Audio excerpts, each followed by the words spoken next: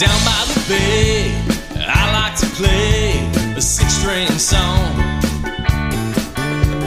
Up comes the sun, man, it's looking for fun. I know it won't be long. There's a girl that's so yummy, and she looks at my tummy, and that's when I know I'm just a fat guy in a Hawaiian shirt. I ain't that great, but I could be worse. If I drink a lot, oh, my head does hurt, 'cause I'm a fat guy. That's right, I am. And welcome finally back, everybody, to the Love Florida Realtor Podcast. I am your host, Mark Hanover, with Keller Williams, Peace River Partners in Port Charlotte and Punta Gorda, Florida. I am so happy to be back with you guys. I have just been busy out of my gourd with the market, as you can imagine, the last few months here. If you're going to be quarantined, you might as well be quarantined in Florida, right? And I'm thinking that's probably a lot of the thought process that went into what's been going on here lately. But we are back showcasing Southwest Florida, as well as the Punta Gorda, Port Charlotte area, which is, as everybody knows, I'm very well documented. This is my absolute favorite part of the country, and I am privileged enough to be able to live here and share it with fantastic people and that do fascinating things all the time, which is one of the reasons why I want to do this podcast, so I can bring this stuff to you guys and see what we have. Hopefully you'll come on down here. And that leads us directly into our guest today out of Englewood, Florida, which is maybe about less than a half-hour drive from where I live in Port Charlotte. Dave Sines is a trop rock artist. He owns a label, a record label, where he actually produces people and advertises them and all that other kind of fun stuff. MFG, Music for Grownups. No, it's not an acronym for some kind of cuss word or something. He also is a trop rock artist, and as well as many other things. Dave is one of those people you could best describe as an onion that keeps going and going in different little layers. He is one of those really fascinating people that seems to have been everywhere and done everything and seemingly know everyone, as you will very quickly find out as you listen to the podcast. It's stunning, some of the things that he's done, some of the folks that he's met, some of the name dropping is amazing. And he has had a really fascinating life. And he has a few really great projects coming up, which you're going to hear more about here very shortly. And I was just pleased as punch and still happy to have not only made his acquaintance, but made him a friend of mine. And then after all of this, on top of all that really cool stuff, he is also the husband of the incomparable Beth Travers, who is a #1 chart-topping Trop 40 artist.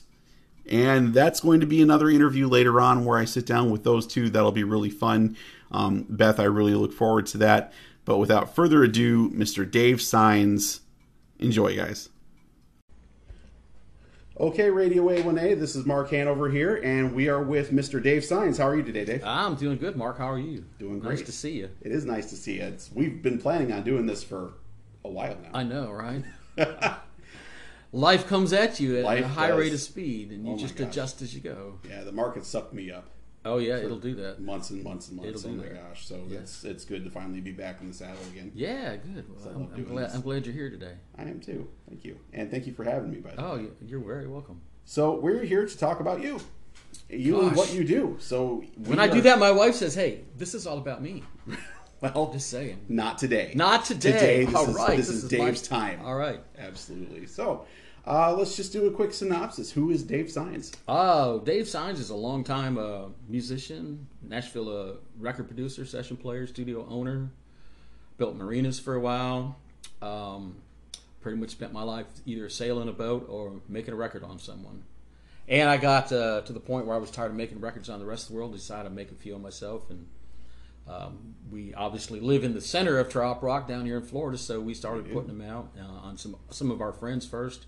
Then on my wife, Beth Travers, and then on myself and Rudy Cox and some other people. Even do some Western music for some folks up in the Pacific Northwest and the Upper Midwest, some cowboy music. Oh, wow. So we have a label called MFG Records. Okay. It stands for Music for Grownups, or those who really don't ever want to. Either way. That's But broad term. A very broad term, and very loosely put out there. The grown-ups part, especially. Yeah, I was going to say, wait a minute here. Maybe in age and stature, but beyond that, not so much. Sorry, say I might be out of my depth on this now. Yeah, that's right. Yeah, I've definitely probably spent a few more years on the earth than you have, but trust me, Mike. Yeah, getting there. Yeah. Well, cool. Well, let's go ahead and start off with your current trop rock action. So, what are you doing with trop rock? Right okay, well, so I have a CD out called Latitude Adjustment, which you probably are aware of to some degree. It's got some of the tunes off it got a lot of airplay. It was my first radio release on MFG into the trop rock world, and I'm working on a new project. Matter of fact, Wednesday I've got some buds coming over.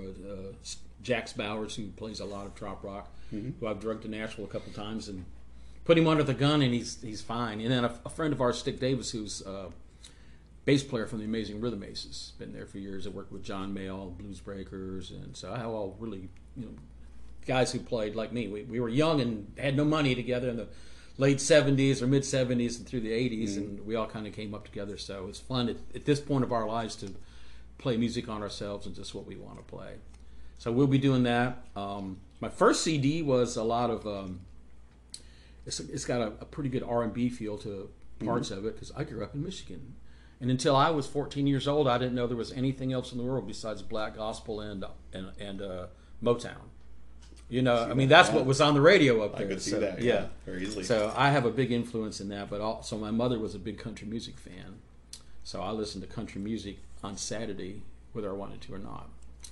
And then I moved to Nashville, got involved in the music scene there, and so on and so forth, and spent, a really long time there. So what prompted the move to Nashville?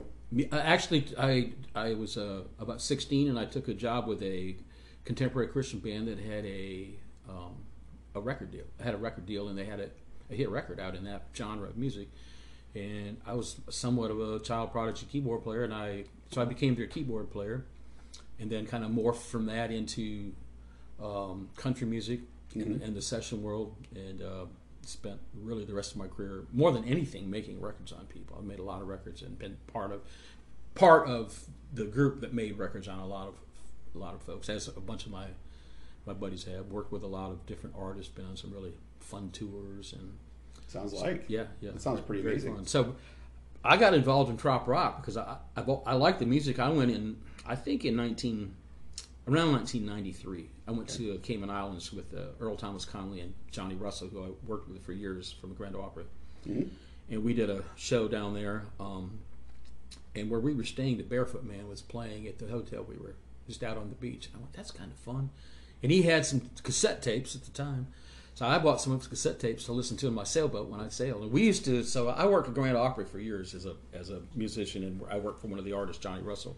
And we would go do our Opry spot, which would be Friday. You get over, Friday it ran from like 7 to 10:30, and then Saturday it's a double show. And we always worked the first spot. We were a guest on Roy Acuff's show, and then we hosted the last spot on the second show. So there's always about 4 hours between. We would just go out to the sailboat and hang out, sail, listen to music, listen to the opera. You could tell when you had to be back by who was on the air. So that was, for years and years and years, that was my life. And my kids grew up backstage at the Opry and TV studios there in Nashville and stuff. And it was very much fun. But I got into trop rock and I loved it. And my wife was friends with Jack Mosley, and Jack had lived in Nashville and was a songwriter. And my wife was a songwriter for Universal Polygram for years. And we bought a house in Arcadia, Florida, years ago, and we'd come over here to the coast to go to the beach and whatever. And we finally, when it came time we were like, okay, let's retire. Let's not work as hard as we used to. We bought this place here, and we built the studio here. Beth played for about a year with Jack. He was trying to get a band back together a little bit. So she was also a bass player. She had been in Ray Stevens' band. We had actually met out working on a package show with Razzie Bailey and Percy Sledge, and I was playing B3 and piano, and she's a bass player. Wow. And what got us, the music was what we did, but there was all these boats there, and what got us talking was somehow it came up about all these houseboats are beautiful, but if one of them was a sailboat, it'd be really cool. And she's like, I said, oh, do you like to sail? She said, yeah, I grew up sailing on Long Island Sound. So I'm like, I've got a sailboat. She's like, I've got a boyfriend. I said, well, you can bring him. We always need crew to cuss at. So anyway, we became friends, and eventually, got in a relationship and ended up getting married. But she, through Jack Mosley, who turned me on to the real trop rock world. I just knew about Jimmy Buffett, obviously, and knew about that's the easy one. Yeah, right. Barefoot Man and Kenny Chesney. And one of my friends is the managing partner in No Shoes Radio. So okay. I know, I knew that it was out there, but I didn't know the world that exists that I'm involved in now. I didn't know it was there. I had no idea. I didn't know anything about Radio A1A or folks like Jack or Sonny Jim. Oh yeah. Although I was lightly aware of Sonny Jim just through the was it the movie The Firm? I think So I was lightly aware of Sonny Jim, but I started listening to what was out there. And I thought, man, there's a lot of really good songs, but there's really a lot of bad recordings. Seriously, and I said I'm gonna put some good recordings out. I love that. So Thank you. I use the guys that I use still. I mean, my stable of players are like Dave Rorick. He goes by Dave Rowe, but Dave and I have known each other probably nearly 40 years. He spent maybe 15 or 18 years with Johnny Cash. He spent about 10 years with Dwight Yoakam. Wow. He's pedigree. Yeah. These guys. Oh, yeah. He's on all Carrie Underwood's last 4 or 5 CDs. He just finished doing CeeLo Green and Taj Mahal. Great bass player. I also used Stick Davis, who, like I say, was with John Mayall and Blues Breakers, and the original bass player and Amazing Rhythm Aces. Drummer, we used 3 different drummers up there. The original drummer from, do you remember the song Wildfire? She been calling Wildfire. Harry Wilkinson and I have been friends for years, and he's a wonderful drummer. So I have a good, like 3 different drummers, 3 different bass players, 2 or 3 different guitar players. And we mix it up just so that things sound different, and use different combinations. But all very high level players. And I myself played sessions for years. You can find me on Johnny Paycheck records and a lot of Razzie Bailey records. And I spent, like I said, 20 years at the Opry with an artist named Johnny Russell. Subbed for a lot of other people. I actually draw a retirement from there. I've probably played it well over 4,000 times. Wow. Really, I mean, that was a big part of my career. And it was great for the studio business because you could go from. I had clients. I really wasn't a songwriter person. I was doing albums on people. So if I had people from out of town, I'd carry them out to the Opry with me on Friday and Saturday night, and they're digging it. They're there for a couple of weeks, and we do a project. So it was very fun. But again, I digress. Back to your original question about the current trop rock. I like it. It's fun. I've always been a sailor, enjoy that whole vibe. I discovered all the people at marinas are pretty much the same people that come to the shows. Yep. So it was like an easy transition, and the music is interesting to me because I don't have any one genre of music. When I say genre, I mean style, like maybe country or bluegrass or R&B or pop that I like better than the other. I like it all, and I've recorded so many different types of acts over the years. My field is pretty wide, and that's one of the things I really like about trop rock. Is there is everything in trop rock, from R&B to blues. Yeah. That's what I always liked about Christian music as a kid, was the fact that it had everything in it. So trop rock is, I personally find the people a little more genuine than I did when I was a kid in the other field of music I started in. And I obviously played country for years because there's lots of it in Nashville, but there's also tons. So in the current trop rock field, there's so many different genres or styles within that genre of music. And again, I just had a desire to make good recordings, which is what I've spent my life doing. Again, so many good artists. And one of the things I know, because I made recordings when I was young. I started recording when I was about 13, probably. And in those days, and it's still true a lot, and I see this in the trop rock world, and I've talked with Harry T. at length about this, and some other folks at other radio stations and at other artists. To make a really good record costs a lot of money. And there's a misconception about it. if you go to Nashville to make a record nowadays, just a custom record, right? You've got your 10 songs. You get somebody who produces and helps you do it up there, and there's a lot of folks that do it and do it well. You have maybe a week in the studio, and the studios are different than they used to be. A lot of times they're in people's homes and stuff, but you've got the expense of traveling. You can only stay gone so long. So what happens? There's a lot of great players in Nashville, as everybody knows. That's why it's such a big recording center. But the players can blow it out and do it right, and they don't take a lot of time. Mm-hmm. Okay, but you get usually a day to sing, and then if there's any other background vocals or something, they'll come in the morning, and then often they mix without you there, or they mix with you, and it's quick, and in a week you're done, and you send the thing off to be pressed, and that's your CD. I made those when I was young. They were all on vinyl then. There were no CDs. Yeah. Cassettes weren't even cool then. 8-tracks were big. But you get them back and you go, man, why didn't somebody tell me I was out of tune? Or why did... Right. The problem with the records that are being made is the expense of being able to have the time ahead of time. So you go to Nashville, right? You meet the guy the night before, he ups right charts, and the guys come in, you go, wow, these musicians are great, and you get back home, and you love everything about it except for your part, right? And I've talked to a lot of artists that have had that experience, and like I say, when I was younger, I've had experience myself, but our goal here, and my goal with the records that I make nowadays, I'm not someone you can hire to make a record on you. It's not what I do. Mm-hmm. If I make a record on you, I've signed you to the MFG record label, and we pay for all the studio. If you're going to have to pay for what we do, studio time's about $100 an hour in a good studio with a producer and whatever. Mm-hmm. Or it can be a lot more than that. But I spend 200 to 250 hours on every CD that I do. So players are going to cost you $4,000 or $5,000 to get good high quality players. And it's not that they can play better than a lot of people. It's just that they know how to make records, right. And it's a different thing. So. You can't make the records I'm making if you don't have $30,000 or $35,000 to spend. I mean, right. you can't do it.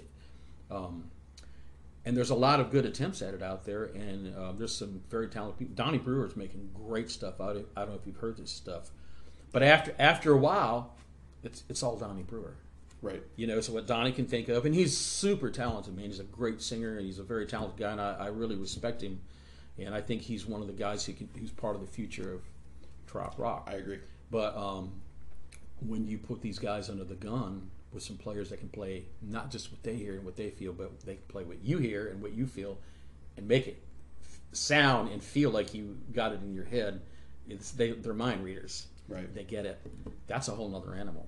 I put some well-known players under the gun that couldn't. Sure. What they do is wonderful, but when you take that away from them and go, can you do what I need you to do? So a lot of those guys who do that may not be names you recognize, but when you start looking at what records they're on and what they've done, the artists they work with, you're like, whoa. Right. So let's pump the brakes on that for a second here, because you kind of touched, not a nerve, but we'll call it a nerve with me, because I'm always fascinated with behind-the-scenes stuff. Yeah. And as a music novice, obviously I love it. Obviously I love trop rock and most of everything else that you were saying and more. You don't hear a lot about the nuts and bolts about making albums and what goes into making albums and stuff like that. I mean, my musical experience is playing trombone when I was 13. So you just said how long to make a record? I spend between 200 and 250 hours. And I'll walk you through the process if you want to know. Well, before we do that, and I would like you to, for the listeners, think about that, 250 hours. Yeah. An average work week everyone considers to be 40 hours, not for us anyway. Yeah. But that is an amazing amount of time.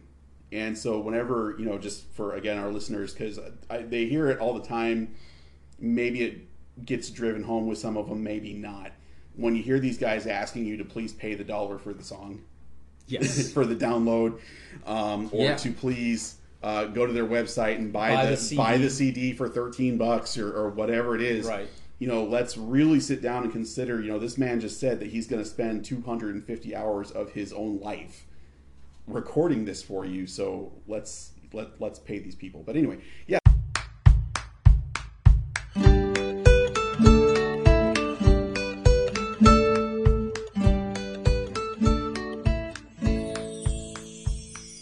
Hey friends and neighbors, before we go on, I'd like to talk about a very special company, Ixora Galora. That's right, I said Ixora Galora. If you're in need of landscaping services such as bed and border planning and design, planting, weeding, mulching, trimming, landscape upkeep, and much more, Ixora Galora is the right call for you to make if you live in the Charlotte County, Florida area. I've seen some serious yard transformations just from Susie weeding, much less the stellar yard design she comes up with. For service you can't ignore, call Ixora Galora at 803-606-6105. Again, that's 803-606-6105. Or visit her on Facebook by searching for Ixora Galora. That's spelled Ixora Galora.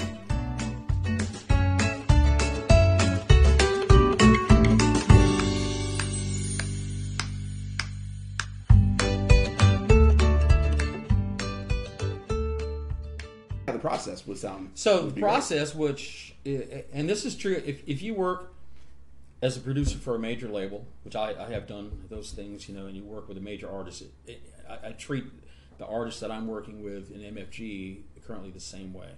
The first thing we're going to do is get to know each other, right? Mm-hmm. We're going to have lunch, we're going to have dinner, we're going to see if we can stand each other, because it's not music is all about emotion in my world, Sure. And you can make someone feel a certain emotion in a lot of different ways. So you have to start there and see if you got a vibe that's going to work, and then, I know folks go, okay, I've done with all my stuff, I'll send it to you so you can. I'm like, no, I want you to sit on a chair and look at me and play it on your guitar. I don't play very well, I don't care. I want to hear what you do. I want to see your face. Because after about the third song, you kind of forget that we're sitting there and we're 3 foot apart, and you'll start to close your eyes, and I'll start to be able to read your body language, and I'll understand what you feel, and then we'll roll back. And then I write all these. I write charts. I actually write arrangements, so it's not put guys in the room. Hey, what about this? What about this? Mm-hmm. Before we ever start, I painted the picture. So by the time we get to the studio with the musicians, I've already spent 20 or 30 hours with that artist, and all that time is what we call pre-production. It's about getting to know each other. Making sure, okay, we talk about different possibilities and what the arrangement might be, what instruments. I always say, what in your perfect band, if you had any band you want, what would you tour with? Well, that's what they are hearing in their head. Mm-hmm. So those are the guys I'm going to, that's what I start, there's where I start. I always have a picture in my mind of, for example, this picture on the wall over here of the sunset and the palm trees. Mm-hmm. So for every song, I already have a picture in my mind, and the artist and I try to have the same picture, because I'm cutting his record, not mine. I can cut it my way anytime I want. I have a studio, right? So what I try to do is go, okay, here's when the players get here. Again, we're already 20 hours in. We've agreed on the chart. So when you get in the studio and the artist's not used to going as fast as the players, if he changes something, the guys look at you and go, there is no waste of time. It's like, no, the chart is right. Read the chart. Right. We've already gone through all this and agreed on it. Sometimes a new, fresh idea will come up from the players and go, hey, it's like, okay, so we'll all make a note on our chart and change it. And that happens. And that's the beauty of having multiple players, where a lot of the sections that I see happening one day, recently, a friend of mine, and I won't mention any names, someone I know, who's good, a good artist, and his product is good. I listen to it, but he recorded it with his guitar and one person, and then they sent it. And this is to me what's ruined the recording business around making records. They sent it to like 5 different people, right? Okay.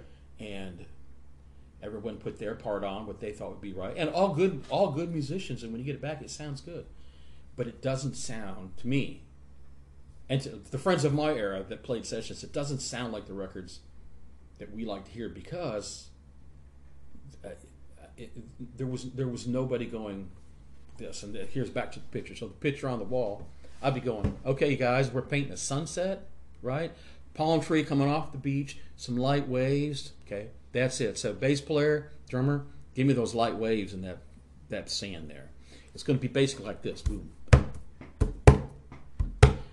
Give me your best version of it, because I'm not a drummer, so I might get something just a little different, a little cooler. But these guys, same thing. Okay, I want to hire the guys who can paint the best beach and waves that I can hire for the money, because scale is scale. You can hire anybody. Right. It doesn't matter if they've never played on a record, if they played on a zillion records. Scale, everybody still gets paid the same money. So I get another misconception. People don't realize, well, you couldn't hire that guy. He's sure you can't call. Trust me, Doyle Grisham, those guys, right? Good guys. They're playing with Buffett. You can send a thing; they'll put their part on it. Right. Nobody's getting rich in this business. It's a misconception if anybody thinks that. But again, I'm going to go to I'm on a palm tree hanging out there. So, guitar player, can you paint me a palm tree? I already know there's going to be a palm tree. Paint me a palm tree that's better than I could paint. And you go, hey, what about 3 coconuts on it? How perfect. And that's kind of how it goes. So you start with a picture. So we've done all that work before we start. Mm-hmm. Then we get in with the players, and we just work our way through it. We'll spend a day. I always cut what I call rhythm tracks. So I cut with 4 pieces. I cut with a drummer, a bass player, a guitar player, and I most of the time work from keys. I'm a keyboard player primarily. I play guitar too, but I'm a sucky electric player. I play pretty good acoustic, and I direct from there, right? And usually the keyboard parts are scratch parts. I'm trying to get the rhythm section down, the foundation, just like building a house, or just like if you ever watched. Who was the dude that used to paint on public TV? Oh, Bob Ross. Bob. It's just like watching Bob. You do all this stuff, and then the next thing you do is make 4 strokes. You go, whoa! Right. It's like that. So we lay the foundation, and I just said we. I'd be remiss to not mention that my wife, Beth Travers, is my partner in all this in MFG Records, and we produce together. Now, I was producing for years before I met her, but since we've been married, which has been plus 20 years now, we've made a lot of records on people together, and she's very fun because she has we're from different parts of the world, and she sees and thinks of things that I wouldn't. Again, it's that conglomeration of everybody's, and we hire certain people because they'll feed us ideas all day. 90% of them will go, no. But they don't get the feelings for it. They keep feeding us their ideas, and when they feed one that's like, oh yeah, let's do that. So that's the cool thing about studio players. And they're like, well, I thought that part was really cool. Well, it was, but it belongs in it belongs in the country, not at the ocean. Not here. Or right, so they totally get it. Anyway, so we get in the studio, and we'll spend a day cutting rhythm tracks. Maybe we may break it into 2 days if we're actually cutting 10 tunes. And then the next day, usually I will just go back with the artist, walk through everything, get good scratch vocals. I want usually they will struggle to keep up somewhere. And I just clean, because usually they'll play like an acoustic guitar and a guide vocal. Mm-hmm. So we clean that up, and then we should start building on that foundation. And when we've got all those tracks done, which usually in about 3 days or 4 days, I can get all the musicians done exactly the way we want them. And then usually, now if you go to do a custom session in Nashville, what you're going to get is you'll get that same process, but you're not going to get the pre-production. Right. You can talk to that guy for 4 hours, 3 hours to write charts if you're lucky, and then you got to go have dinner with your wife and kids, right? And they only got so much time to be there, so it's how you do it, Right. But once we get to that point, then we just take a break from it. We just let it set for a week. Again, if you're flying to Nashville to do this, you can see where the expense starts to happen. Sure. Even if you're in someone's home studio, that's a good home studio, there's a lot of them there. I mean, ours is that way now. We had a commercial room. We sold the building and bought all the gear to the house, and Airbnb our upstairs up there, and our whole downstairs is a studio and a small apartment for ourselves, and we're there back and forth. So it's not as much space as we once had, but we have high-end terrific gear everywhere. Mm-hmm. But so then you come back, and by the time, because what happens when you're recording, it's easy to get tunnel vision on one thing. I heard that. Oh wait. Forget about that. We'll come back to it. Mm-hmm. So you come back and you've kind of forgotten all that stuff, and you listen, and sometimes you go, oh, that's not as. I sound better than I thought I did. But we start then getting real vocals, and I really don't want the guy or the gal to sing all their vocals in one day. I want to work on maybe 3 or 4 songs. Usually vocals for me are about 3 different 5-hour sessions. I was going to ask that because it's hard to believe that you can knock out 13 songs in 2 days or something. Oh, wow. You should talk to Rudy Cox sometimes. We took Rudy to Nashville and he'd record before. I don't know if you've heard Rudy's CD. We'll get you a copy if you don't have it, but it's outstanding. We sent it to around Mark Friedman and said, wow, this should be the Marks from the Trop Rock. Is that Mark Friedman? The Trop Rock Music Association. I know who you're talking about. Yeah. Beth could tell you. And he said, this should be the CD of the year. Mm-hmm. It's very high quality. It's super fantastic players on it. And it sounds wonderful. We spent a lot of time on it. That's how you could sound wonderful. That's so there's a couple things. And so, well, let me finish. I'm getting distracted. Let me finish my story. So, anyway, you spend vocals, right? Mm-hmm. And then again, I sat on it. I don't want to hear it for about 3 or 4 days. Come back. Now we do sweetening. We do background vocals, whatever they might be. Beth and I do a lot of them. We sometimes add another person. Again, we've sung on a lot of records for people. So, then usually the last thing I do is a little sweetening. For me, that's where I'll do my whatever keyboard parts I have, and you may call someone to come in and play steel drums here or a little bit, or you find a hole where it just feels like it lays there for a minute. You'll add a little percussion or something. We do those kind of final things, and then I kind of mix as I go. So when I feel like I got the whole thing completed as far as all the recording, I'm usually about 200 hours deep. Now I really don't want to hear it for about a week, and then I've got a decent mix going. So then I'll come back and mix the entire project over a period of about 3 days. I'll come in and mix about 4 or 5 hours, quit, come back in a day or two and do it again. Until I've got it all done. And I'll give Beth a copy myself, whoever the artist is, a copy, and tell them, please don't play this for anybody. Don't listen to it for about a week. And then listen to it and let's talk. And then we go back in and we tweak out. Inevitably, if you don't do that, you'll about a month later when you get your CDs from the plant, you'll go, damn, I didn't realize that tambourine was too loud. Right. Whatever it might be. Mm-hmm. Man, I hate the way I sang that one word. This is where, if you're on a label, you have a big advantage because I'm making records till they're right. But again, to do that, it's two things. To do that in the time restrictions for a lot of people, which is a lot of times why people move to Nashville. Just going back and forth is too freaking expensive. So I'm trying to get a good rhythm section here in Florida. There's a great, and I have one finally. There's a great flight on Allegiant Airlines from Punta Gorda to Nashville one way. It's like an hour and 40 minutes. Yep. So it's inexpensive and easy to get players to come back and forth if you need them, or to go up there and work. Again, we have a studio up there also. So it just became a lot easier to make good trop rock records for MFG. The problem, again, for folks is nobody can afford to do that, spend that kind of money. Even if you're doing it at a buddy's house, by the time you've got it 250 hours, if you haven't made records before, you're going in circles by then. Sure. We have a real process that works a certain way, and when you start to get out of it, things get weird. So I'm kind of I don't want to say anal. My wife would have another word for that, but I'm very specific when I'm making records. Yes. If I'm producing a record on you, or if Beth and I are producing a record on you, our first goal is to make the records you want musically, right? Our second goal is to make sure that technically we don't let you do stupid things like, hey, I want to hear more bass. Well, when you do, and your friends hit the loudness button, you're going to blow their speakers. Right. You're listening to flat playbacks. You are not listening to your stereo. There are a number of things like that that are technical that I'd stand the line. I'm not going to back down because you're screwing yourself. Mm-hmm. You're paying me to not let you do that when I was taking money to make records. So I'm just enjoying it now. I'm only recording people that I really can enjoy being around. I like their music.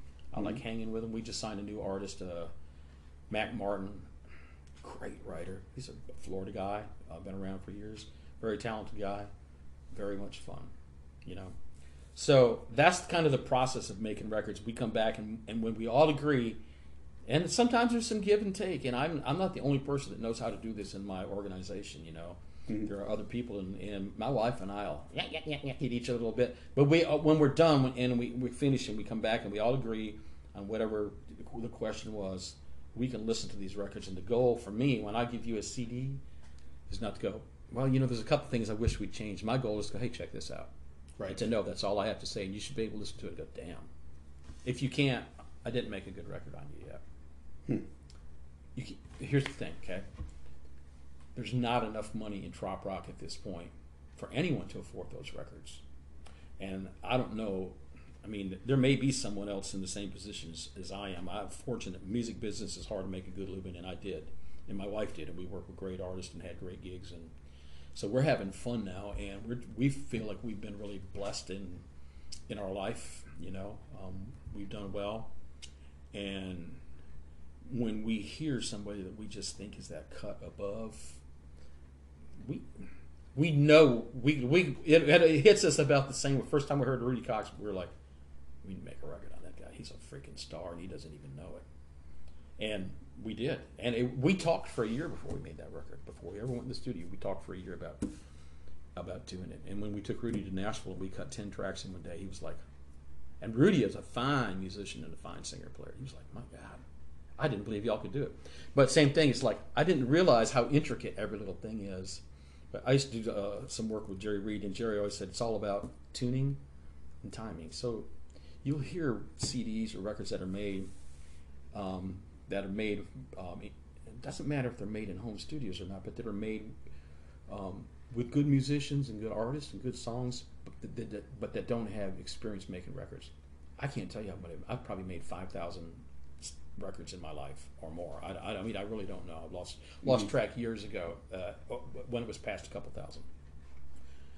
So you listen to that, and then you listen to somebody who's made a record that was that's experienced at making records, or that really has somebody good to guide them, and was fortunate enough to have all the time you need to make it. And they both sound good, but this one's going to be better. And you can't pick out any one particular reason. It's a combination of things: tuning, timing, feel. Just the littlest things. Sometimes one word, you change one word or phrase it different will make a whole change everything. So I love the trop rock very much. It's very fun. I would like to see more people able to make records at that level, because if they can, what's going to happen is trop rock is going to become a bigger, more popular genre. I mean, I love Buffett. I mean, I'm the right age to love Buffett. I love Kenny Chesney. Like I say, one of my buddies is his managing partner, No Shoes Radio. I love country music. I love all those different things. Trop rock is a fun field. But the thing is, our market, our younger group of people, Jimmy Buffett's their parents' music. Some of them might like Chesney, but after a while, you can only listen to so much Chesney. It's no matter how good it is, you want to hear other people. Yes. And so there's a lot of people that like that style of music, but they don't know that the trop rock world exists. Right. I sometimes look at it and go, boy, it's just kind of scattered, and there seems to be competition, and it could be much more than it is. But just in the couple 3 years I've been involved with it, I've seen it progress. So I think it's going in the right direction, and it will continue to. And there are a lot of players in it. Obviously, a lot of pieces and parts. And I think one of the important things, Harry T and I have this little joke about quality, not quantity. And I've had a couple people go, hey, we sponsor some people here and there. Because we want Trop Rock Radio to do well. Everybody. We need all those stations. Yes, right? Absolutely. And all those different syndicated shows and stuff. They're like, if you're on our show, you'll get work. And I'm like, it's not what I do. You can't hire me to make your record. Right. And it's not that I wouldn't or didn't. I mean, I did for years. At this point in my life, I only have so much time left on the earth, and so there are other things I want to do. By the time I was 45, man, I'd been on tour with the Wembley tour with like Emmylou, Jerry Lee Lewis, Freddie Fender, Willie Nelson, Glenn Campbell, blah blah blah. You could go on forever. I mean, if I wrote it all down, you'd look at it. None of us would believe it. But it's because I'm not a young man anymore. I'm not 35 years old. I don't want to be 35 years old again. Don't blame you. Yeah.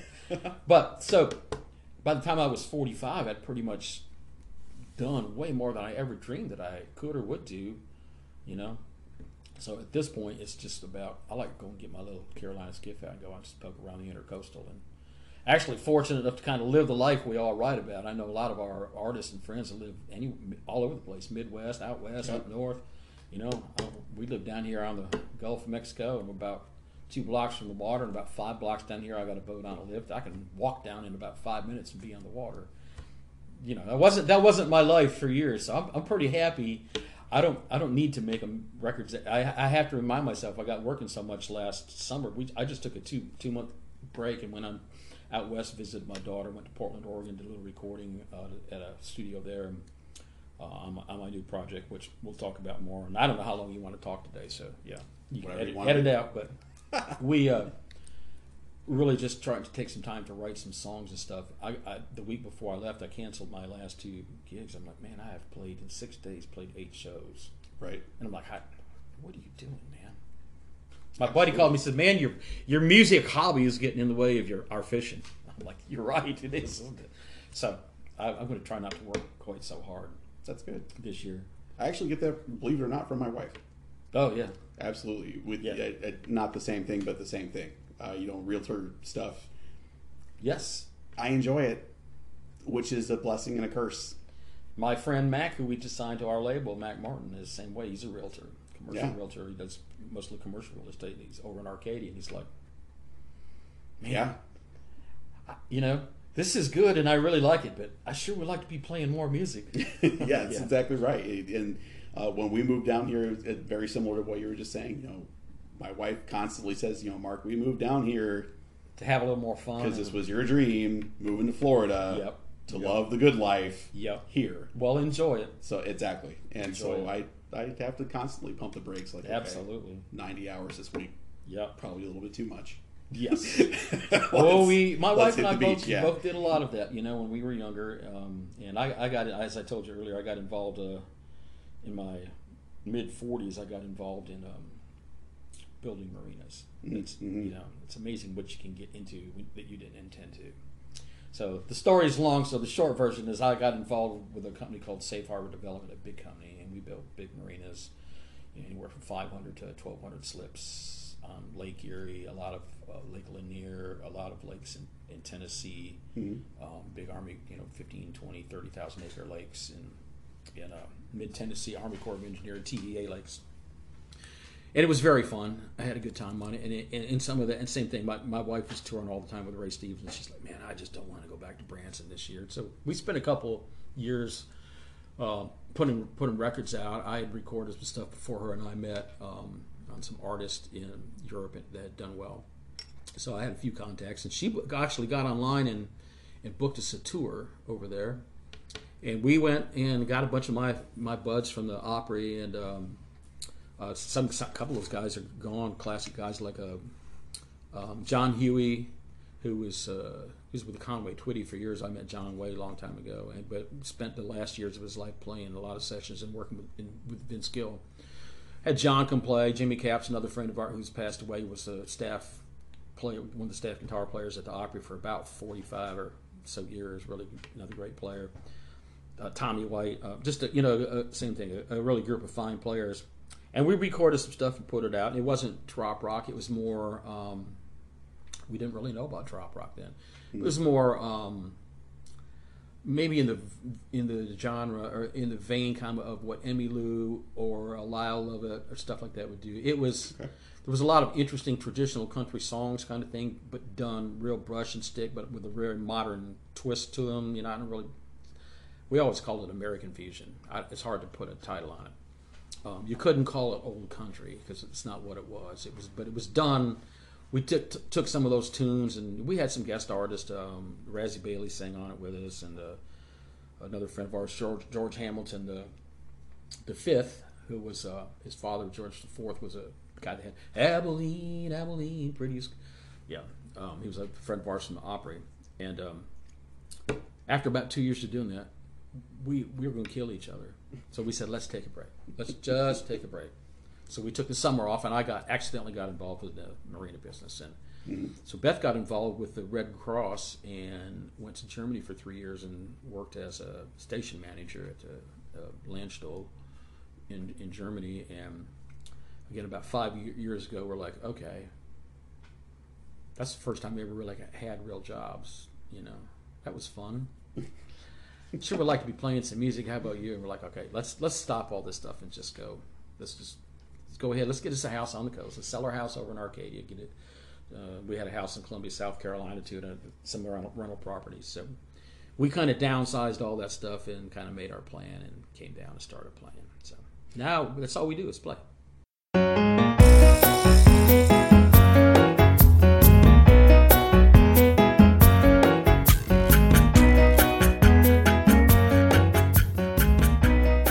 Have you been dreaming of moving to Florida? Have you been telling people, I gotta go where it's warm because you just can't stand one more stinking winter? I was the exact same way, so I did. Hi, this is Mark Hanover with Keller Williams Peace River Partners. I moved to Southwest Florida and have loved every second. Now I'd like to help you do the same. Whether you're looking to relocate to Florida permanently, purchase that vacation home, or get investment property, I can help make it a smooth and enjoyable process with the best real estate experience you've had. If you're looking to buy or sell in Southwest Florida, give me a call at 941-202-1995. Again, that's 941-202-1995, or you can visit my blog at www.lovefloridarealtor.com. That is www.lovefloridarealtor.com.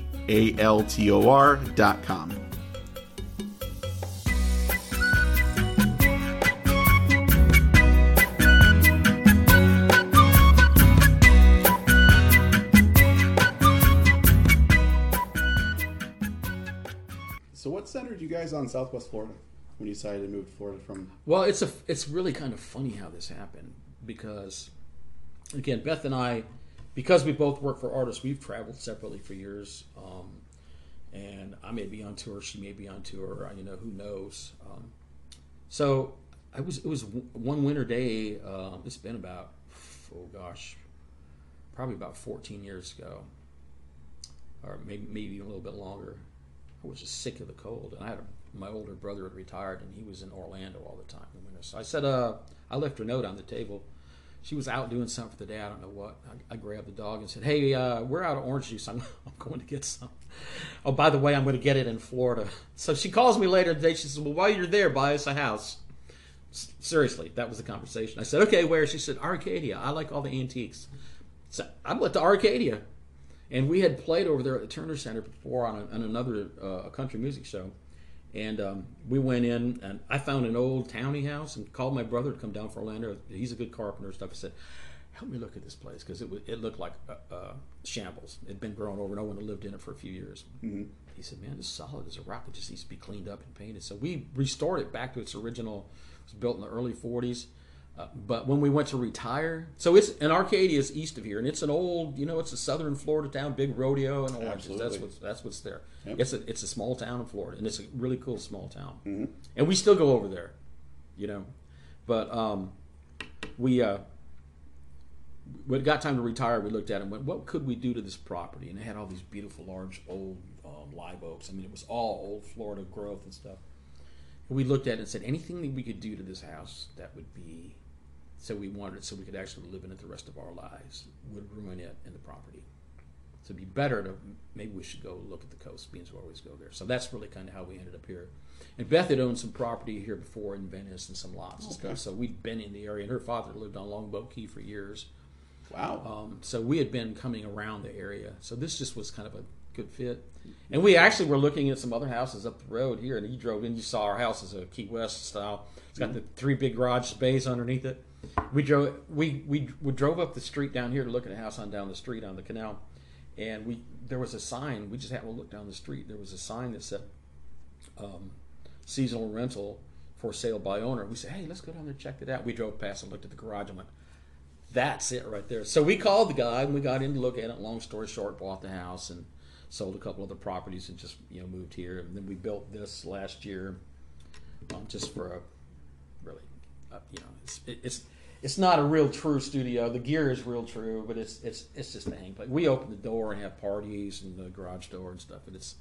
But I can make good records here. I made all of Rudy Cox's record except for the tracks and we cut in Nashville and we did all the rest of it here and I mixed it here.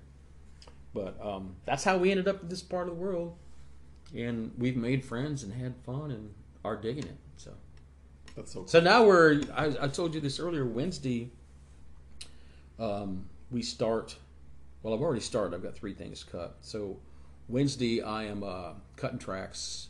I've got about 6 or 7 tunes left to cut on a new CD that I'm working on, and it's called Find Your Ocean is the name of the CD. I've already released a tune called Jacksonville, which is playing a lot, and it's my first CD off that, or my first single off it. There's one tune that I'm doing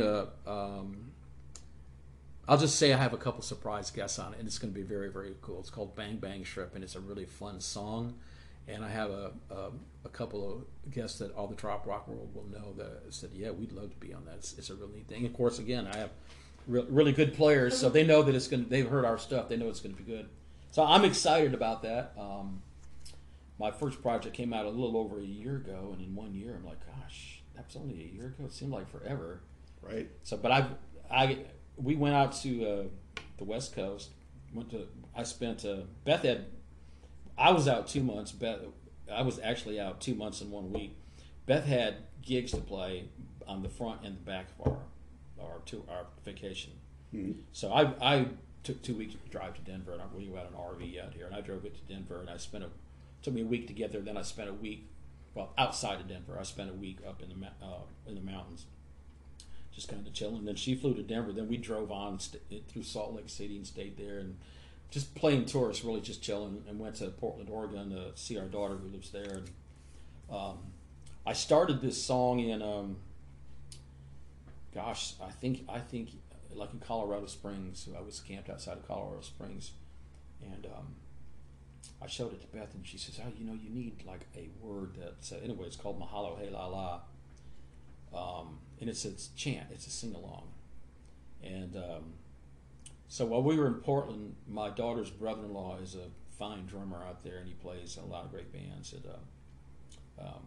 we ran across a young guy that's got a great studio, home studio, but really, really nice studio. Mm-hmm. And we went over there and cut this tune, or cut the tracks for it. So it's really one of those. It's really just an acoustic guitar, like a djembe and a shaker. It's a real, not much going on. Instrument-wise, and it's a sing-along kind of thing. So it's a really neat tune. And then we were coming back across. We were going to go to Yellowstone, and been to all these places on somebody's bus. But it's always, we've got to be in tomorrow. Yeah. And so I said, one of the things I want to do is I want to take an open-ended trip. So I had about 12 weeks about 11 weeks that I could take. So I ended up right at 11 weeks. I stretched it right till I got home about 4 days before we had to go to Jacksonville. So I still haven't. I mowed the yard once, and you can see it really. You drove up. It's like crap. That was 4 days ago. I mowed this yard. That's Florida. Yeah. So we were in Butte, Montana, and we were sitting at a truck stop, and we were having dinner actually in the motorhome. We weren't paying any attention. All of a sudden, bam! A guy in front of us who had I think about a 42-foot RV. It wouldn't start. Oh, no. He didn't have the wheels chalked, and he didn't have the emergency brake, and evidently, but he took it out of gear. And he was on just a really light slant, so it started rolling. He didn't feel it rolling, so he rolled back about 50 foot right into the front of our RV. So we just got hung there. The rest of our vacation was kind of over with. So we changed Beth's flight plans because she was going to fly home from somewhere else. So we had it towed to Bozeman, Montana, and which is right at the gateway to Yellowstone on the north side. So we went to Yellowstone 2 days, I think, and then I camped basically in the parking lot of a very fun, big collision center. This guy was a race car driver. He does rails and like pickups, everything but the things he doesn't do stock cars. He was doing pickups.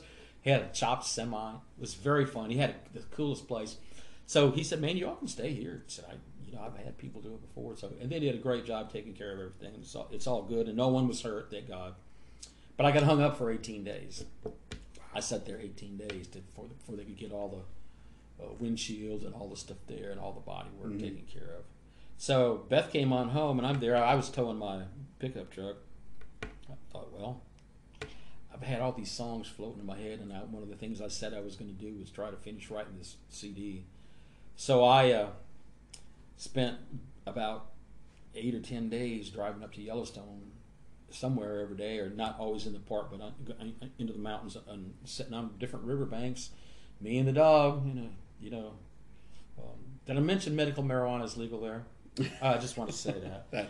Anyway, that's always a positive. Yeah, drank a little bit of rum, a little bit of beer, whatever, and wrote a bunch of tunes. And as always with my tunes, I bring them back to the point that I'm like, okay, I know what I'm doing with this, and I give them to Beth and go, can you tweak this out for me now? Because she's really a wonderful wordsmith, much better than I'll ever be.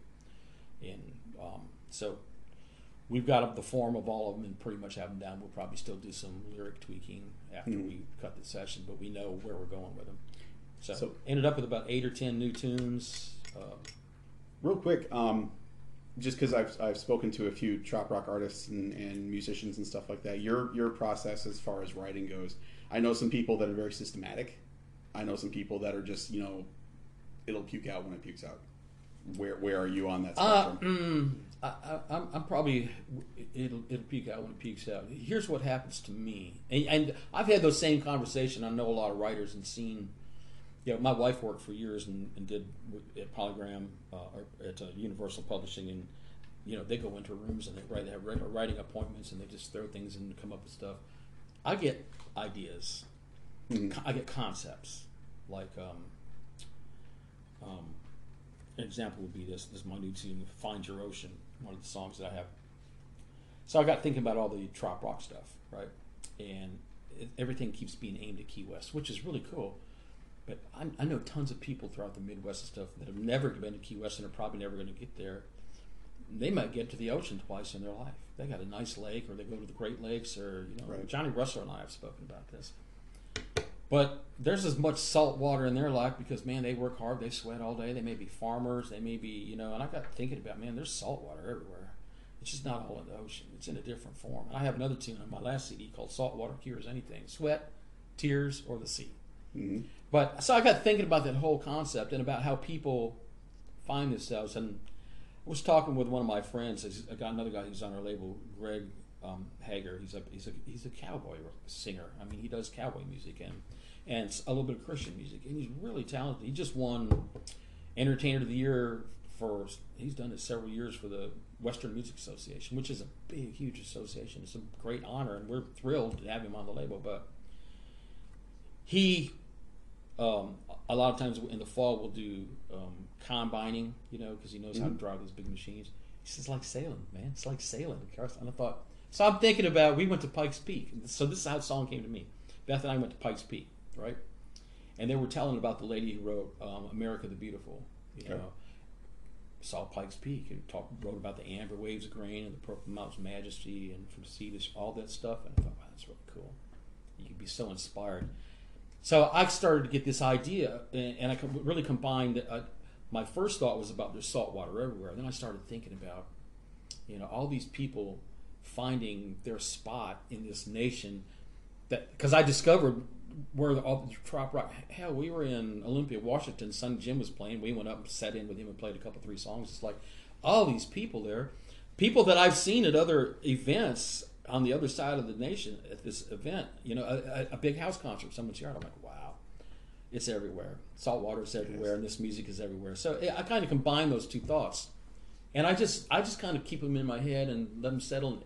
I'll get what we call a hook, maybe a line or two that's kind of like the key line, of the song, or maybe a groove. But I'll get something that starts to just boil, and I usually let it set. And at this time, I had about 8 or 9 of those floating around. And then at some point, it's like everything's out of the way, and that's what's happened to me. Okay, right? I'm sitting in a body shop. There is nothing to do, and I'm on this street. Okay, again, medical marijuana this is a funny story. It's legal in Montana.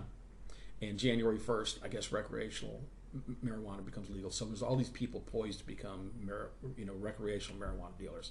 So we were in this kind of I wouldn't call it a warehouse district, but a lot of really nice new metal buildings. Mm-hmm. And there were a lot of people obviously growing in dispensaries there. I've never smelled pot so strong in my life. I may never want to toke with anybody again. It was so overwhelming. I'm like, golly, after 3 weeks. So so many skunks here. Yeah, you got to get Jack Mosley, Skunks of Nob Hill. You got to get out of there. It was very funny. So I just finally was to the point where, okay, there's nothing to do. I've seen the town. There's nowhere to go. I got nobody to talk to but the dog, and he doesn't answer. That's about it, I just finally said, well, I guess I'll start writing these things. Cool. And I just went up. My first day, I went down on the Madison River and Just out, no one around, and found a place to sit and wrote most of Find Your Ocean, and then I just started that thing. So what I'll do is I'll write down what I have. I usually kind of have a form in my brain. I'll start with what I've got and write it out and leave blank spaces to write stuff. I'll move stuff around. But I'm not a guy who methodically sits down and goes, I'm going to write a song about this. Here it goes, like, Right. I don't have that gift. But there are people who do that and do it well, and it is a gift. I get these things, and a lot of times I will turn a recorder on because I may write the whole damn song in one. Have you by any chance heard my last CD? I didn't, actually. Okay, I will give you a copy. There's a tune on it about 11 minutes long. It's a funny song. It's called, and this is how it came to be. It's an interesting little thing. It's called Do You Want to Dance? Pink Flamingos / I Love Pink Flamingos. Okay? So I wrote a song a number of years ago called Do You Want to Dance? It was kind of a Cajun.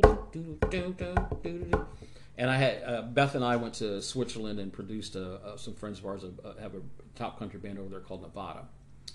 So about 10 years ago, we went and they cut that song and made it the title of their song. So I'm visiting of their CD, and we got a lot of airplay. And of course, you elect those BMI checks and stuff because they pay well in Europe.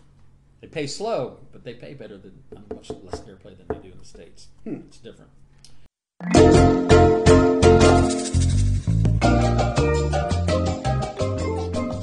Hey everybody, this is Mark with Twisted Palms. Do you love Hawaiian shirts and other tropical styles like I do? I've been a huge fan of Hawaiian shirts since I was probably about 18. The style, the feel, the coolness, all really come together to make them something I love. That's why I started Twisted Palms Trading Company, to give everyone a place to come to purchase high quality tropical apparel and decor, most of which are made in the US, and most of our Hawaiian shirts and dresses are actually made in Hawaii, so they're legit. I'm always adding things to the site, so make sure you come back often. Twisted Palms Trading Company, that is twistedpalms.biz, or you can always give me a call at 941-202-1995. Again, that's 941-202-1995. Okay, so we were talking about songwriting, and telling you about my how I construct songs and how they come together sometimes. So different things happen. Generally speaking, I get an idea and I boil them for a while, and then I sit down and write them out and get them most of the way to where I'm comfortable with what I'm saying is clear. And I give it to my wife Beth Travers, who's my co-writer always, and she's such a great wordsmith, and she'll help me make it not be stupid. Sometimes you'll say something that's exactly what you meant to say, but it sounds stupid or corny. She knows she's really excellent at crafting those lines into something much better that says exactly the same thing but sounds cooler, I guess. So I was telling you I have this song called it's about 11-minute song on my last CD called Do You Want to Dance / I Love Pink Flamingos. And the way that song came together was 2 or 3 things. I was making this first trop rock CD, and I've made CDs on a lot of stars and a lot of people my whole life. And I'm thinking, man, what do you want to do? You've made all these records on other people. You're actually making a real record on yourself, and not just something for a little tour you're doing or something. But a real record you're going to put to the trop rock radio. So, in that process, during that time frame, I went and visited my daughter at Salvia Island, and we went out to Salvia Island, which is a really neat island with it's got a marina and a couple organic farms outside of Portland, Oregon, right there in the middle of the Columbia River. And we're driving out there, and she starts singing, I love pink flamingos, pink flamingos, pink flamingos, not the real ones, but the plastic ones, pink. And I'm just laughing at her. She likes bands like Government Mule and Fish, and I have a buddy in Government Mule. My wife. Oh, yeah. Well, Warren Haynes and we played together when we were young. We played at Shakey's Pizza Parlor one winter. So that's another story, but it kind of relates to the Portland thing. But so I said to Carly, because I know she's like I said, is that like a Fish song or something? She said, no, I just wrote that just now, Dad. So my daughter's 39 now. I said, oh, that's pretty cool. I said, I'm going to make that into a jam song someday. And she said, oh, sure, Dad. So anyway, it just sat there for the longest time. And I got to doing this CD, and I would play it once in a while, and we started sending each other flamingo things. And now you see the big pink flamingo in my yard out here. Mm-hmm. People send me those things, right? Because they know that's awesome. Yeah. So Anyway, I'm doing this thing, and I had a buddy. His name was Ed Glass, and Ed passed away. And I'll give you a copy of this. I should give you one so you can. Let me grab this real fast. You can check it out. Thank you. But just let it open here. My buddy Ed and I, we played with a lot of artists. We've been all over the world on somebody else's dime, and we played a zillion sessions. And he was like that guy that always had your back, knew every stupid thing he ever did, and never told anyone. But he always knew the right time to remind you about it. It's that kind of thing. Valuable. Yeah. Well, I'm old enough. I'll probably never have that friend again in my life. Right. I mean, Ed was, I don't know, 66 or something when he passed away. But anyway, he and I have recorded a lot of things over the years, and I had some stuff that he and I had some demos and just some stuff we've been fooling with. And I thought, I wonder if there's anything here that Ed and I halfway did that I could use where I could have Ed playing drums on my CD, because I miss him every day. Still miss him every day. Mm-hmm. And so I was just digging through stuff, and I found this really cool little beat thing I liked, and I thought, I wonder if I can cut this thing apart. Because now you can edit everything. When I was started, my first tape recorder was like a $45,000 tape recorder, big as my kitchen stove. You use tape with half a mile of tape on it, reels. It was crazy. But so I edited this thing, and I just made basically a loop, and I made it. I took about 4 bars and made it into 8 and cut it. You kept cutting and pasting. So I'm just thinking about Ed mostly, because he was just somebody that it was really special to me. And he's the guy that taught me how to sail, and I mean, he was like an older brother to me, but just really, really a special guy. So I woke up in the middle of the night singing that stupid "I love pink flamingos, pink flamingos." And again, our house in Nashville is the downstairs is literally it's kind of like this, except for the bedroom is our drum room, and we just roll the queen bed up on the side and set the microphones up. And my nightstand's a drum. I built it as a studio. I made it so you could sleep at the damn drum room. All right. I've got a nice console there, and we've got a grand piano, and all the stuff that you would have in a studio. But so it's a fun place to be. We'll stop and make cookies and make lunch and cook out. I mean, we do real relaxed recording at this point. It's 4 a.m. I'm waking up and I'm just thinking about that song, and I'm there to start working on some of this stuff. And I just go out and I get that drum loop. I crank it up, the drum loop, and I sit down, and that whole song, it's an 11-minute song, came out. And I thought, what else could you do? So I just said, da da da da da da da da da. And then I said, I had a dream the other night. And I was kind of like, you have those kind of half awake dreams? That's what it was. And it was the strangest thing. I saw a tiki bar, and there were pink flamingos, and it just kind of, the whole original vocal cut, and I had to punch a couple lines later to fix them, but there's 11 minutes of playing, and it was just me, and I sat down to electric piano and played for 11 minutes and did that entire vocal off the top of my head live.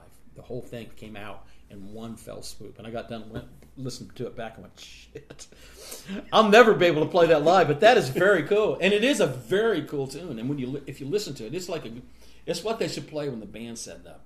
It's got some brilliant guitar work on it, some great B3 work, some sax, got a horn section on it. I mean, it's very, very cool. It's got some very fun singers along with me on it that all were added.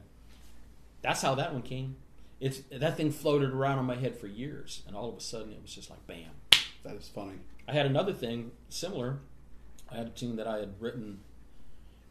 I had 2 of these like this that I had written halfway, and I'd played them for a friend of mine. But one, I have it. It's on the CD. It's called "How to Get to Be an Old Man So Fast." My friend Robin Young, who was Farron Young. I don't know if you follow any country music. Farron was a big country star of the late 50s and 60s, and this was his son. He was about my age. And I've known Robin, the same thing, for about 40 years. Well, here about, I don't know, maybe 8 years ago, he called me and said, "Hey, man, will you produce a record on me?" He said, became a deputy sheriff. He said, "I'm about to retire." He's like the son of a lot of stars from that era. So he tours with like Hawkshaw Hawkins Jr., Georgette Jones. I mean, children of really the really big, probably the second wave of country music. The first wave was like Hank Williams and those. Mm-hmm. So so it's like George Jones, kids, Conway Twitty's kids. There's a group of people that are all 60ish now. That tour, they do they call it a Sons and Daughters tour, and it's a pretty popular tour. It's just like, I'm going out on tour. I need a new CD. We did 2. We did one of all of his dad's songs, just like the originals. It was really very, very fun to do. And then we did this one of his. So he's looking for songs and whatever. And I said, hey, man, I got this one song. He said, I haven't really finished it yet, though. He said, man, if you had finished that, I'd cut it. So that's how I had it half done. I'd written a first verse and a chorus. So I had to write another verse and a bridge. And he cut it, and then I cut it on my CD, and it's a cool tune. They played the crap out of it in Texas, man. I definitely made some money there. And it was on, there's a big Texas music chart. It was on that for a long time. It made it all the way to number 1 on that chart. That's another one of those. He said, man, if you finish that. So most of us are walking around with a bunch of half-finished songs either in our head or in our pocket or something, and you get a reason to finish them. Another one I had, my dad and I clashed a lot. Like most, when you're 16, if you were 16 years old in the 70s, you'd probably clash with your parents, and I did. But so you always think about this, I've talked with a lot of my friends that they have the same or similar experience. Yeah, I wonder if my dad ever thought I was worth a crap for a long time. And then, we finally talked, and it was my dad wrote me this really, really sweet letter, which I've kept in a very special place. But it just started out with he just said, "You are my beloved son, in whom I'm well pleased," which was something that's from the Bible, And I thought, wow, that is. And I went and I read the letter, and it really teared me up, and it just answered a lot of things for me, And it was really it's a lovely thing that happened in my life. But I was always going to write back to him, and I could never write. I thought, I'll put it in a song. I never wrote. I'll put it in a song. So I started a song it's called The Letter, and I played half of it. I got the whole first verse, same thing. The whole verse, it just came out. I tried to write choruses. I couldn't write anything else to it. I got that far, and it just wasn't finished.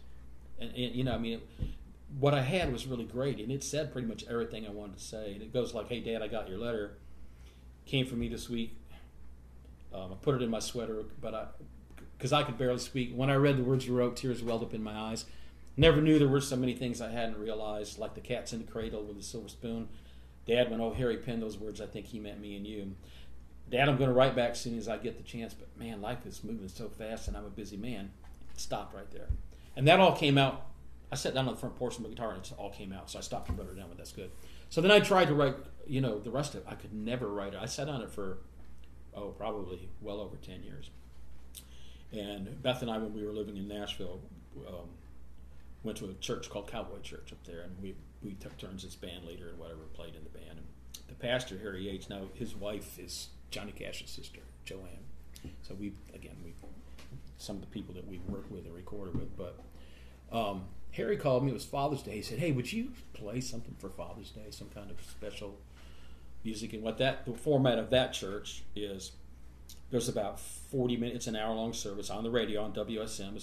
And I think it's on Willie's, it's on Sirius Radio also. Mm-hmm. It's about 40 minutes of music with special guests. You'll have guests from the Opry and different stars come in, right, whatever. And then he does about a 10-minute sermon, so the whole show's about 50 minutes. And then they call an altar call, but, I don't know if you grew up in church or not, but so, and at that point it goes off the radio, and the service finishes up. But he called me and said, "Would you come play Father's Day?" And I thought, man, I wonder if I can finish that song I wrote for my dad. Just kind of tell about how nice it was to get that. And so I stayed up late, and I just could get nowhere. And my father had long since passed away. He'd passed away a few years before that, a couple of years before that. And I got up the next morning. Now I don't have anything. I'm scrambling. Okay, I got to write a chart. I got to bring charts for these guys. What am I going to sing?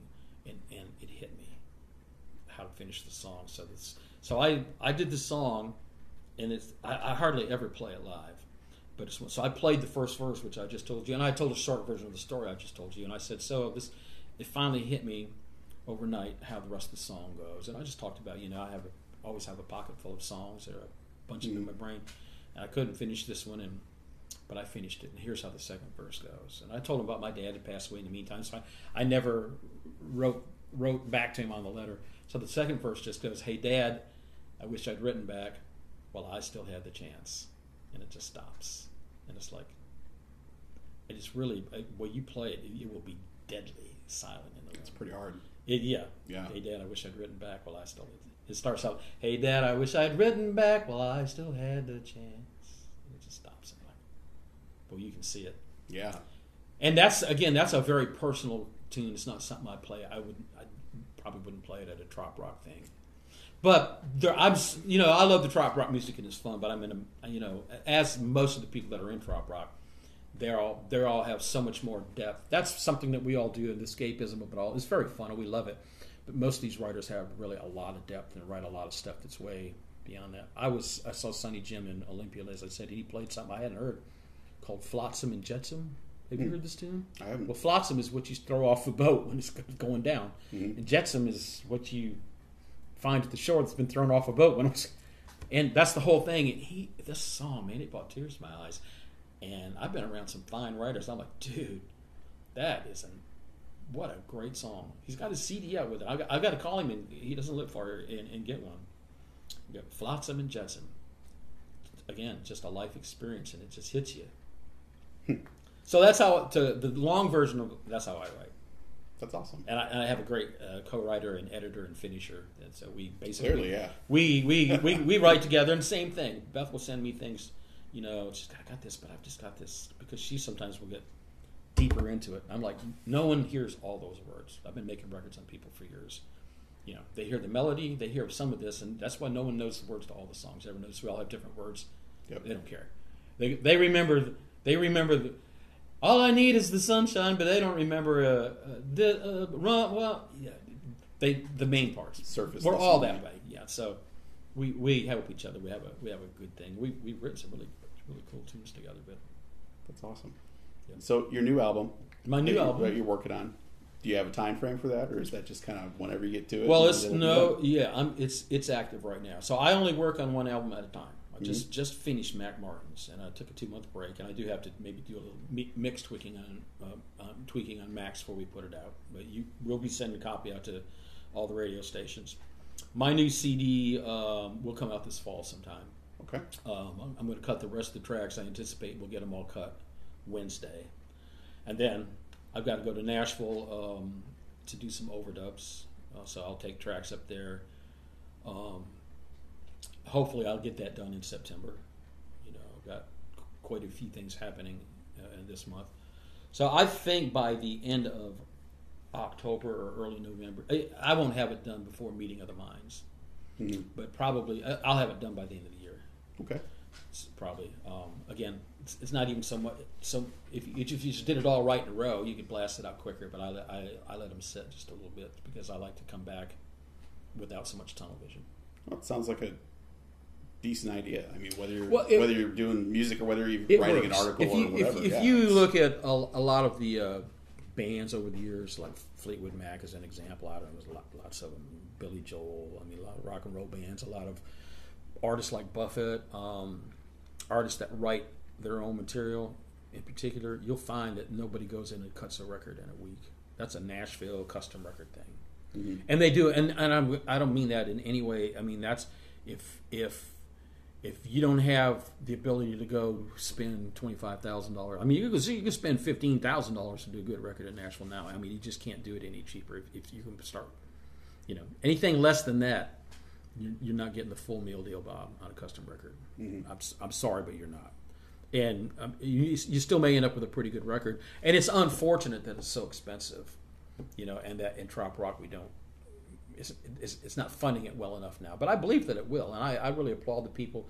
If they're making records in their home and they're getting the music out there, I applaud them. I'm in no way knocking it. I'm just saying that for the genre to come up overall, we've got to have your records. You got to play your record next to Kenny Chesney's, because if you can't, they will always be considered, that's a inferior. And I think most everybody in this genre knows that. I don't think I'm saying anything that's a surprise to anybody. Again, it's the ability to afford it, or to even know people that do it. A lot. There's so much gear out there. You can make sonically, you can make good sounding records in your freaking living room. Mm-hmm. I mean, I've probably got in this studio, and maybe I might have $60 or $70 grand in gear in this studio, and I used to have $250,000 in a studio, to even get close to what I can do here, and I can do way more. And then in Nashville, same thing. We have a similar kind of equipment set up there. We have, you know, house drum kit and a bunch of mics and whatever. But it's just amazing the difference that it makes when you can take time. So the short version again, you can edit the crap out of this. You probably should. The short version is by the end of the year I'll be done, and hopefully by mid-November. Okay. Yeah. So. Well, it's not too far from Modem, but no. We just have some other things that we play. We play some things for some arena conferences and stuff that are big. They're private, but they're big shows, you know. And just trying to work live. I know I'm getting ready to work on a new record for Jack Mosley and Beth Travers both, and I can only have one in my head at a time. Right. So I can't cut 12 albums a year and play live.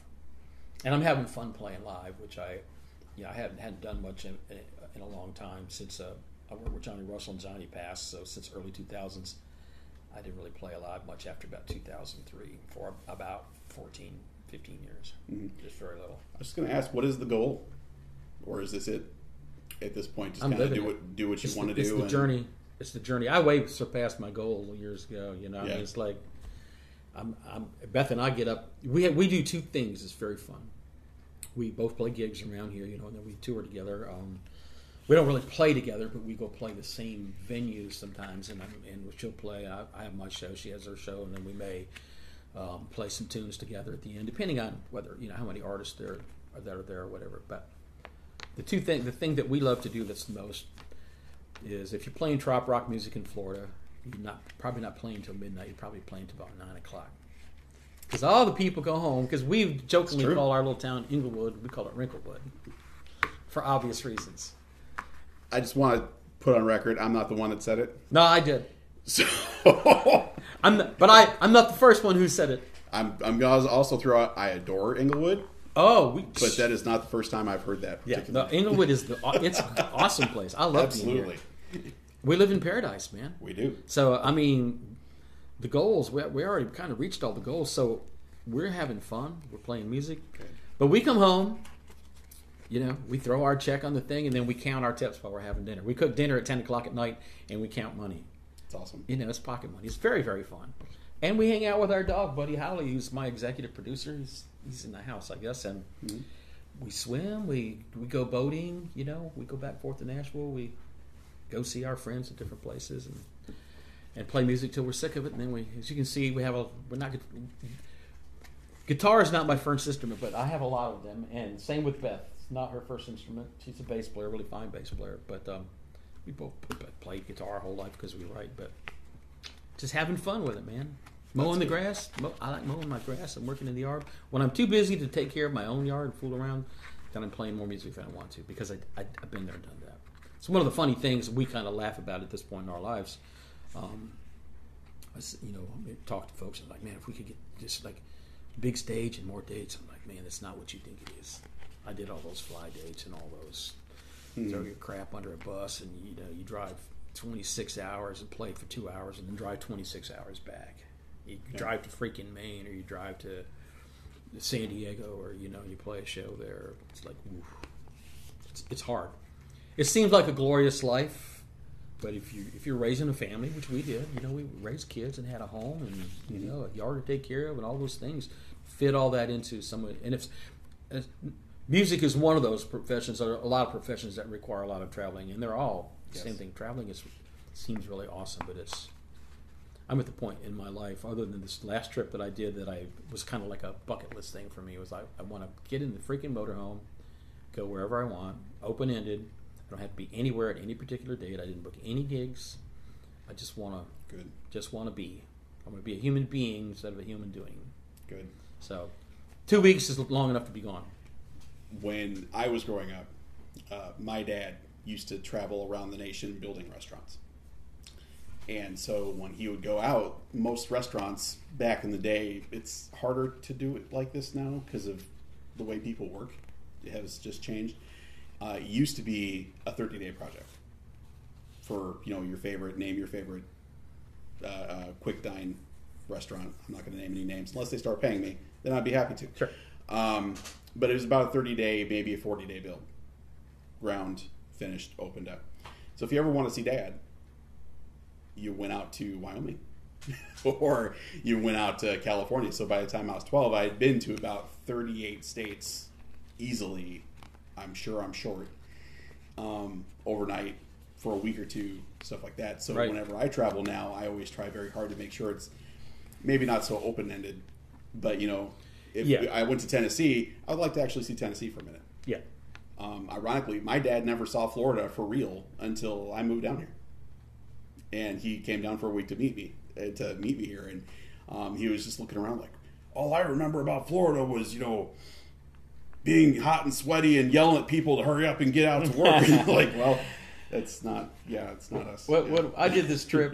Beth and I were talking about Yellowstone, and she did a trip when she was out of school with one of her girlfriends, one of those long summer trips you should do. But I was already touring with artists, At that point, I left high school to do that.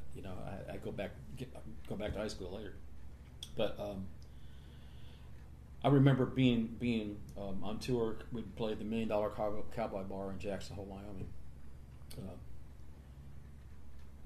with Johnny Paycheck, and we're coming back through Yellowstone up, and we played a place in Gillette, Wyoming, somewhere. I don't even remember the name of it. Boot Hill, I think. Great big club. Drove through Yellowstone, up from Jackson Hole, up through and hey man, we could go right past Old Faithful. Yeah, well, it's like 40. It goes off like every hour and a half. Yeah, it's like 40 minutes till it goes off. We don't have time. Zoom. I'm like, you fucking kidding me? Yep. Right, so I went back and I said, oh my God, I'm going to see Yellowstone, and I'm going to see Old Faithful, and I've got it going off 2 different days. I'm like, there you go, by God. Me and the dog sitting there on the pavement. Hey, ain't that cool, buddy? That's good. That was my life. It's like, oh man, I want to see it. So Beth and I toured. This is very fun because I told you, this Wembley tour. Matter of fact, I have a couple, depending on how much you want to do, I have a couple pretty funny stories about that. But sure. It's like any other tour, right? You fly into Heathrow or Gatwick in London. You get off plane. There's somebody there to meet you.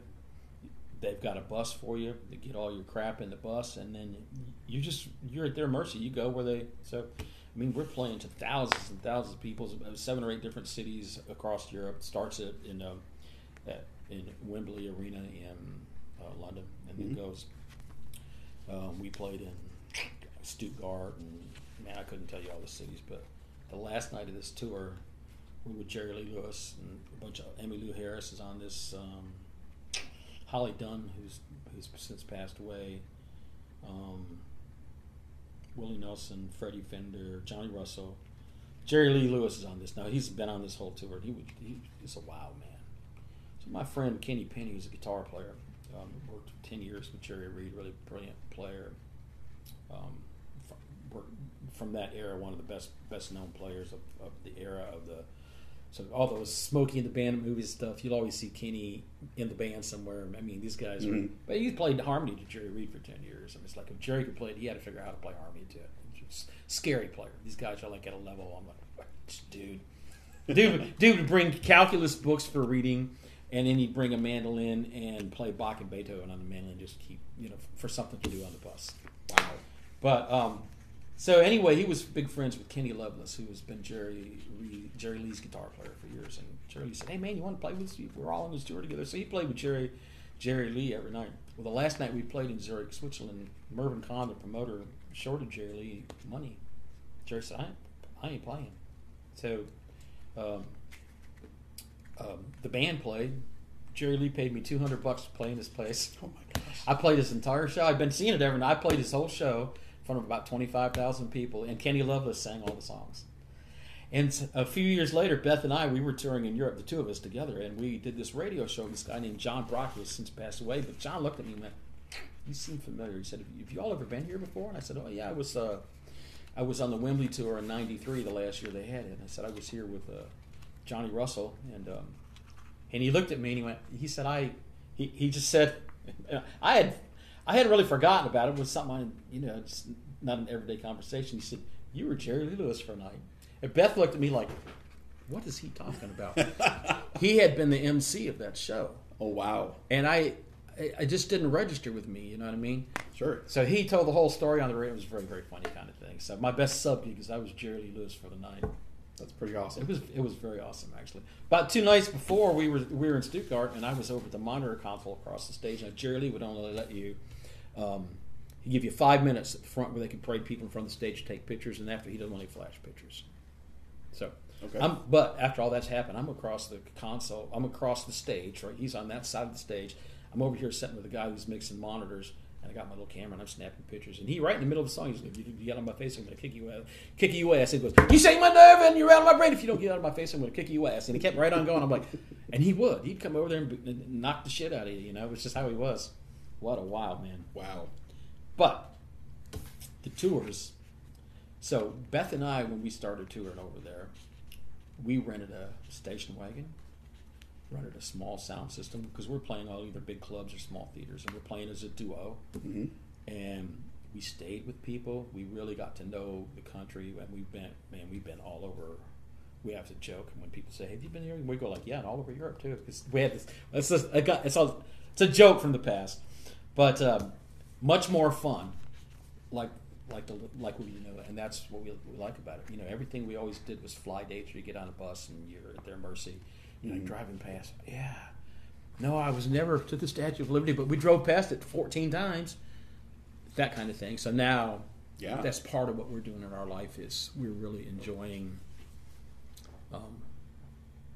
the journey. So you ask about what's the goal. The goal is to enjoy the journey, I guess. That's amazing. Yeah.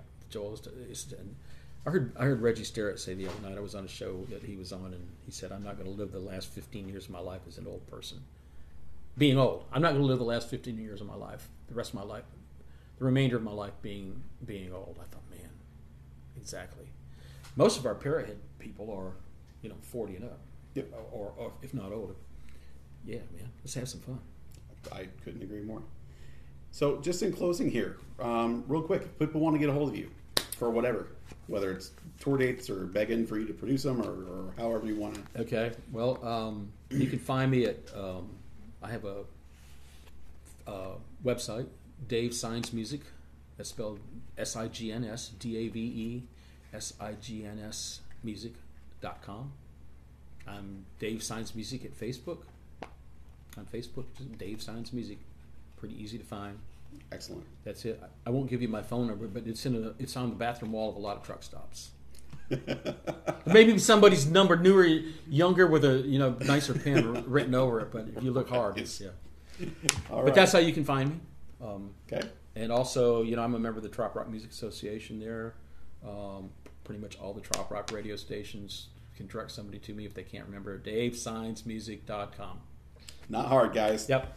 All right. Well, thank you, Dave. Thank you, Mark, so Appreciate it much. very I much. really appreciate it too. Thanks so much. All right. And there you have it, friends and neighbors. That was the one and only Mr. Dave Signs. I really had a great time sitting down with Dave. And thank you, by the way, Dave, for taking the time out to speak with me and to share some of your world with me and the listeners here. It was really interesting being able to hear not only what he's done musically, which obviously he's extremely talented as a musician and as a singer, but also as a producer, because that's just a lot of stuff you don't get to hear all the time. I'm really always into the magic behind the scenes, so to speak. I always watch those shows and listen to those podcasts, and it's always really cool to be able to hear from a producer, from a production standpoint, what it takes to make the magic that everyone I know loves to sit down and listen to. And 250 hours out of someone's life, gosh darn it.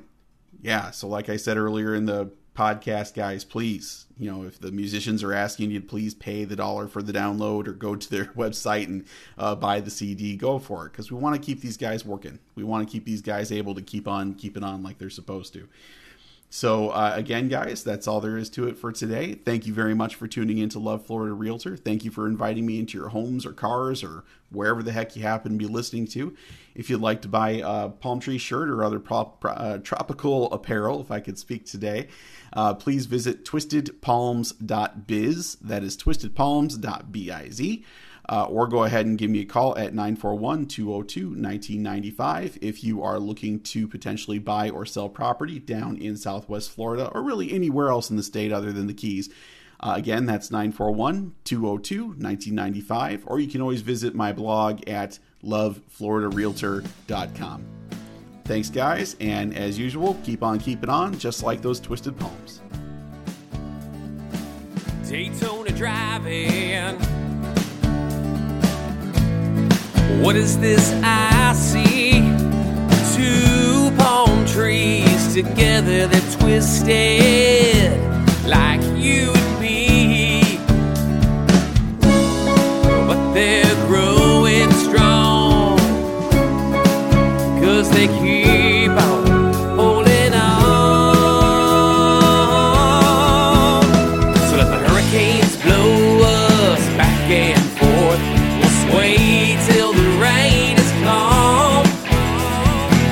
We can make it through any kind of monsoon, baby, as long as we're holding on like those twisted palms.